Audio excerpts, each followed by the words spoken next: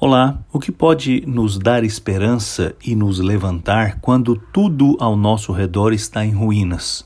Quando todos os planos fracassaram? Quando tudo que construímos simplesmente evaporou? Nessas horas só há esperança em um lugar: em Deus, o nosso Criador, em suas promessas e nas certezas que as promessas dele produzem no nosso coração, porque elas são verdadeiras e se cumprirão de maneira absoluta. Foi esta confiança que deu forças e levantou Jó do seu abatimento. Todos conhecem a história de Jó, um servo fiel ao Senhor que de repente perdeu tudo o que possuía, inclusive todos os seus filhos. Ele enfrentou um tempo de profunda angústia e de grandes questionamentos diante de Deus, até que entendeu que o Senhor não o havia abandonado e que, apesar de toda aquela dor, o Senhor estava conduzindo a sua vida. Por isso, ele declarou o que está escrito no livro que leva o seu nome, no capítulo 19, no versículo 25. Eu sei que o meu Redentor vive e que no fim se levantará sobre a terra.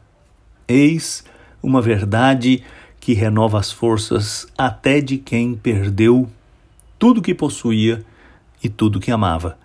E foi exatamente a convicção acerca desta verdade que fez com que Jó não apenas sobrevivesse, mas reconstruísse a sua vida sob a graça, o amor e a bênção de Deus, o Criador de todas as coisas.